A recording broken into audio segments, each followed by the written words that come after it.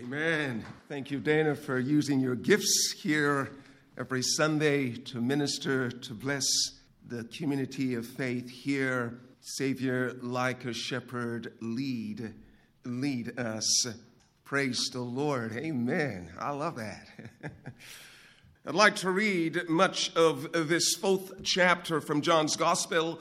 Now, when Jesus learned that the Pharisees had heard that Jesus was making and baptizing more disciples than John, although Jesus himself did not baptize, but only his disciples, he left Judea and departed again for Galilee. He had to pass through Samaria. So he came to a town of Samaria called Sychar, near the field that Jacob had given to his son Joseph. Jacob's well was there. So Jesus, wearied as he was from his journey, was sitting beside the well. It was about the 6th hour. A woman from Samaria came to draw water. Jesus said to her, "Give me a drink." For his disciples had gone away into the city to buy food. The Samaritan woman said to him, "How is it that you, a Jew, ask for a drink from me, a woman of Samaria? For Jews have no dealings with the Samaritans." And Jesus answered, "If you knew the gift of God and who it is that is saying to you, 'Give me a drink,' you would have asked him, and he would have given you living water." The woman said to him, "Sir, you have nothing to draw water with, and the well is deep. Where do you get that living water?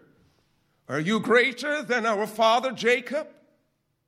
He gave us the well and drank from it himself, as did his sons and his livestock." Jesus said to her, "Everyone who drinks of this water will be thirsty again. But whosoever drink from the water that I will give him will never be thirsty again. The water that I will give him will become in him a spring of water welling up to eternal life."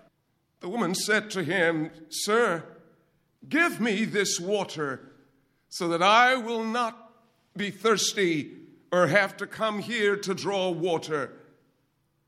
Jesus said to her, "Go call your husband and come here." The woman answered, "I have no husband." And Jesus said to her, "You are right in saying, 'I have no husband,' for you have had 5 husbands, and the one you now have is not your husband. What you have said is true." The woman said to him, "Sir, I perceive that you are a prophet. Our fathers worship on this mountain, but you say that in Jerusalem is the place where the people ought to worship."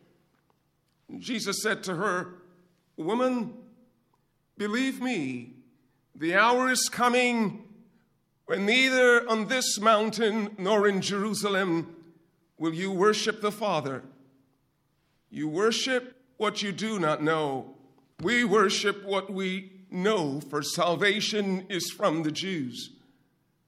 But the hour is coming, and now is here, when the true worshipers will worship the Father in spirit and truth. For the Father is seeking such people to worship him. God is a spirit, and those who worship him must worship him in spirit and in truth." The 25th verse of this 4th chapter of John proceeds. The woman said to him, "I know the Messiah is coming, he who is called Christ. And when he comes, he will tell us all things." And Jesus said to her, "I who speak to you am he." Just then the disciples came back. They marveled that he was talking with a woman, but no one said, "What do you seek?" or "Why are you talking with her?" So the woman left her water jar and went away into the town and said to the people, "Come, see a man who told me all that I ever did. Can this be the Christ?" They went out of the town and were coming to him. Meanwhile, the disciples were urging him, saying, "Rabbi, eat." But he said to them, "I have food to eat that you do not know about." So the disciples said to one another, "Has anyone brought him something to eat?" Jesus said to them, My food is to do the will of him who has sent me and to accomplish his work. Do you not say that there are 4 months, then cometh harvest? Look, I tell you, lift up your eyes and see that the fields are white for harvest. Already the one who reaps is receiving wages and gathering fruit for eternal life, so that sower and reaper may rejoice together. The 37th verse of this full chapter of John.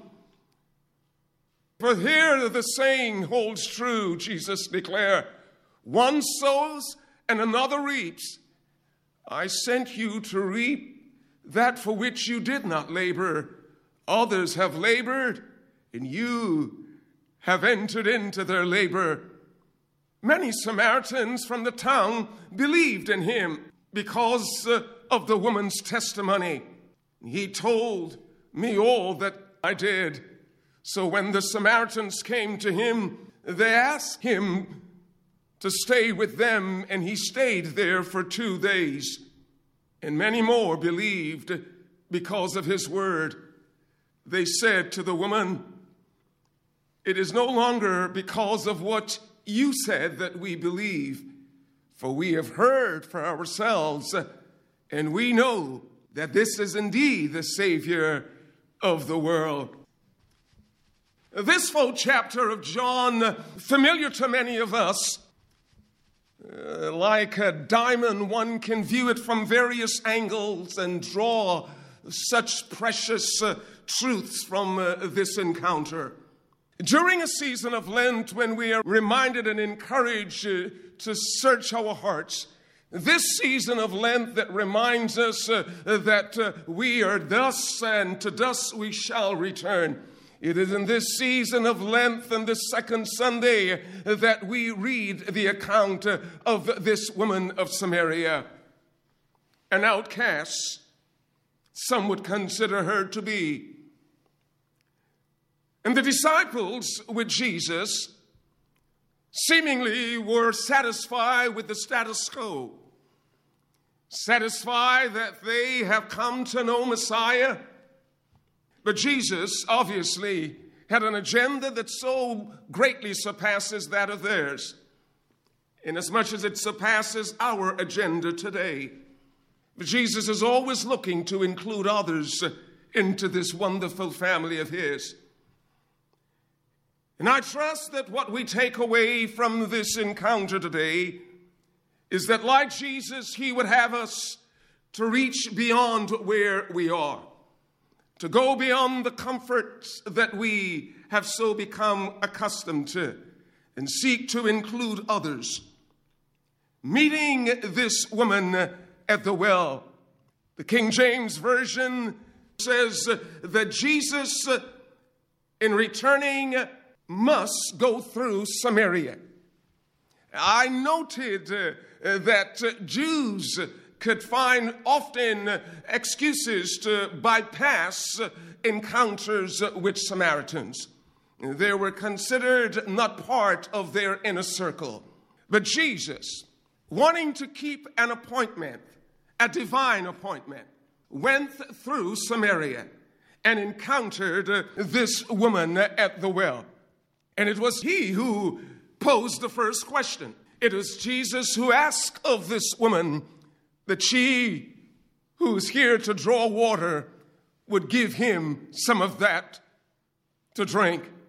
To which she rightfully responds, it's not It's not right, really, for us Samaritans to communicate with you Jews.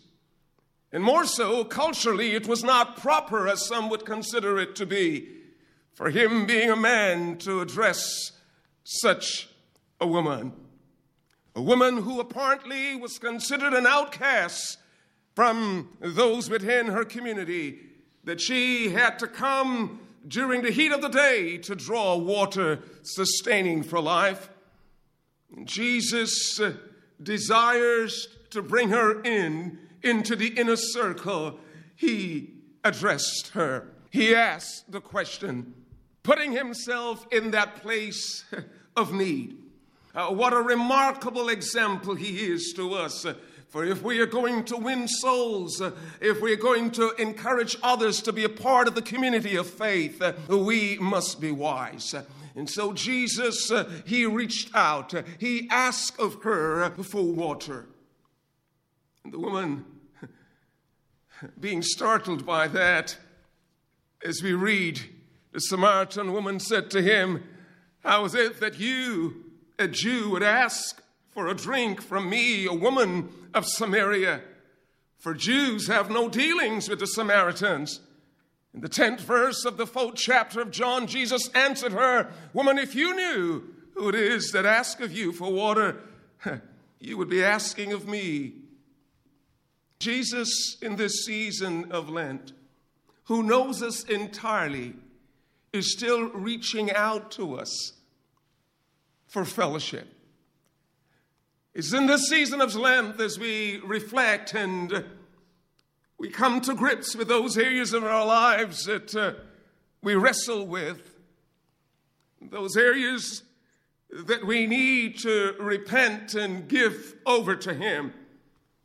It is he who approaches us, knowing us completely and yet loving us so immensely. He knew this woman. He knew everything there is to know of her. As you see in the 11th verse, the woman said, "Sir, you have nothing to draw with, and this well is deep. From whence can you get this water, this living water?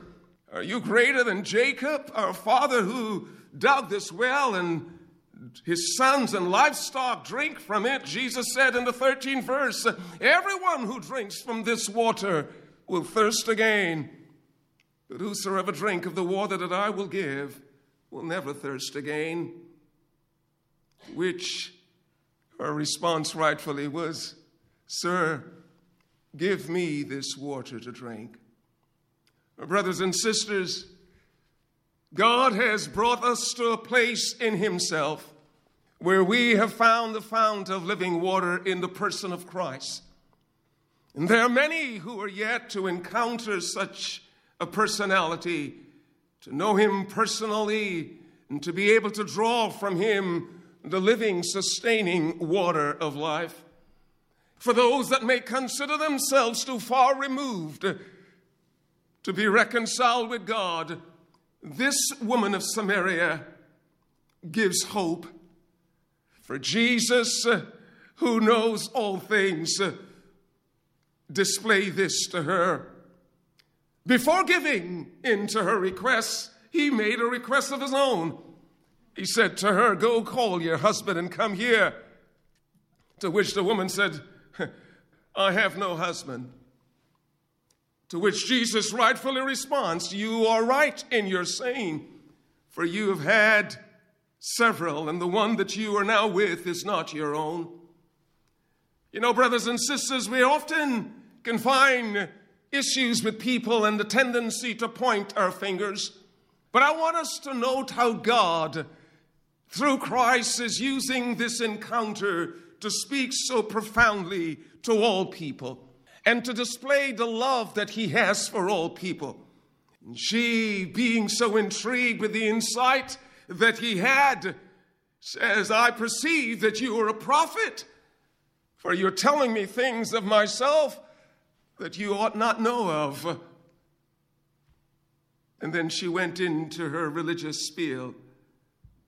She says, "You speak of worshiping in this place, and we Samaritans, we worship in that place." no different from today when we seek to encounter people with the good news of the gospel. Persons normally find various religious sectors to run off into.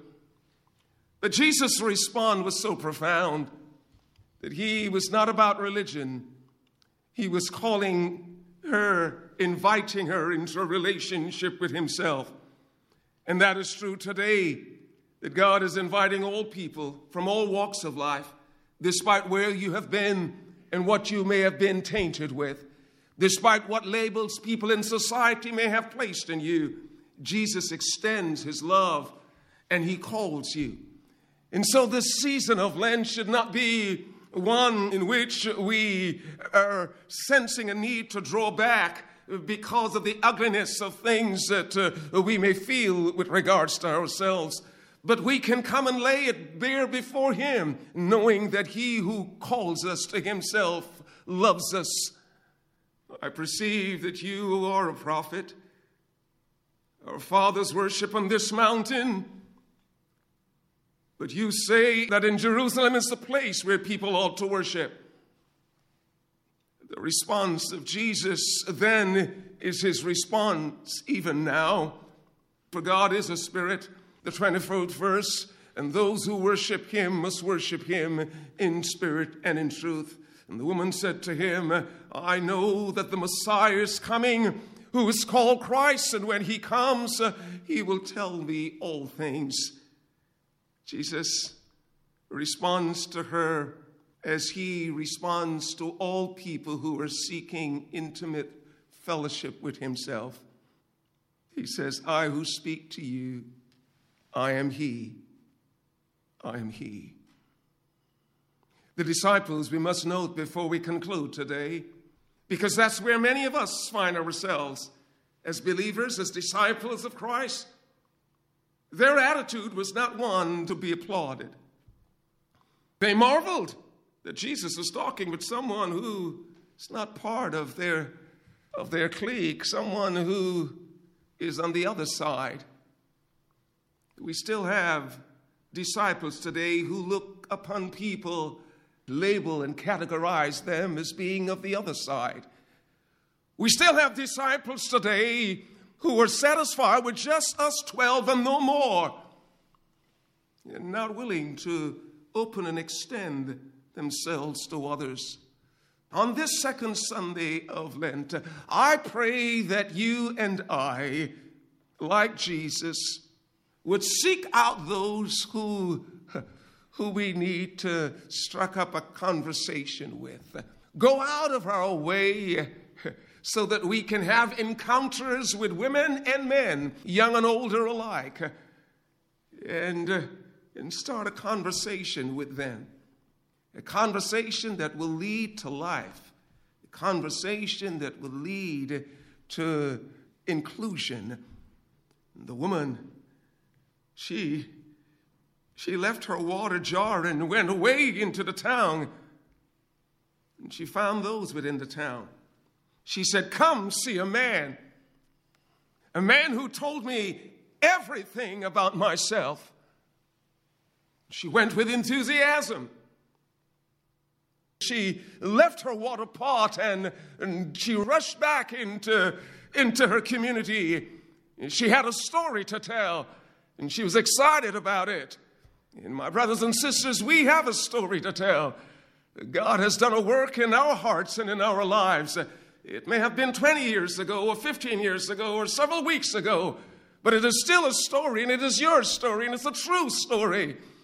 And I pray that we would not lose the enthusiasm as to what God has done in our lives, that we can go and share with others. I have found a relationship with him, and I have found a community that embraces me. I have found a man that despite he knew all of my past, he was willing to converse with me.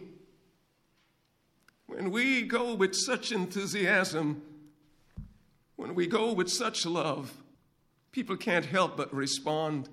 The entire community, it would appear, responded to her, and they came out to see, to inquire what it is that she is speaking of. What encounter have she had? They, the Samaritans, then asked the Jew, Jesus, to tarry with them, for which he obliged and spent 2 more days. What an encounter. No longer just the 12 of us and no more, but now we're opened to embrace not only this Samaritan woman, but all those who came out to be a part. We're in the season of Lent. Draw strength from this, that despite where you've been or what you've done, God can tell you things about yourself and myself that we may have forgotten of. He knows it all. He knows the goriness of it all. And yet, the questions that he asks of us, the questions that he impresses on your heart and your spirit, it's not to condemn you. It's not to condemn you. It's to draw you and me in. And for us, hopefully, to be able to declare, what manner of love is this, that one who knows me immensely loves me so profoundly. Let us search our hearts. Let us confess to him who points out to us those areas that he's calling us to surrender. And it's going to be different for all of us. Let us borrow the words of the psalmist David in the 51st psalm in declaring. I encourage you to join with me. Together we declare these words. Have mercy on me, O God, according to your unfailing love, according to your great compassion. Blot out my transgressions. Wash away all my iniquities and cleanse me from my sin. For I know that my transgressions and my sin is always before me. Amen.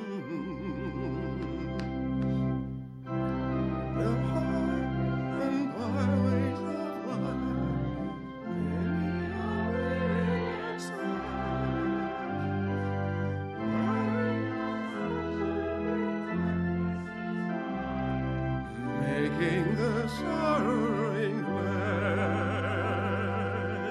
make me a blessing, make me a blessing out of my life.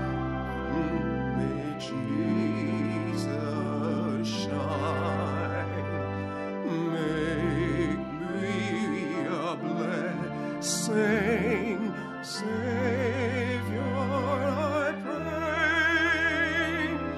Make me a blessing, oh someone today. Tell me a story of Christ's love. Tell of his power again. Trust him if only you prove true every moment to live. Make me a blessing.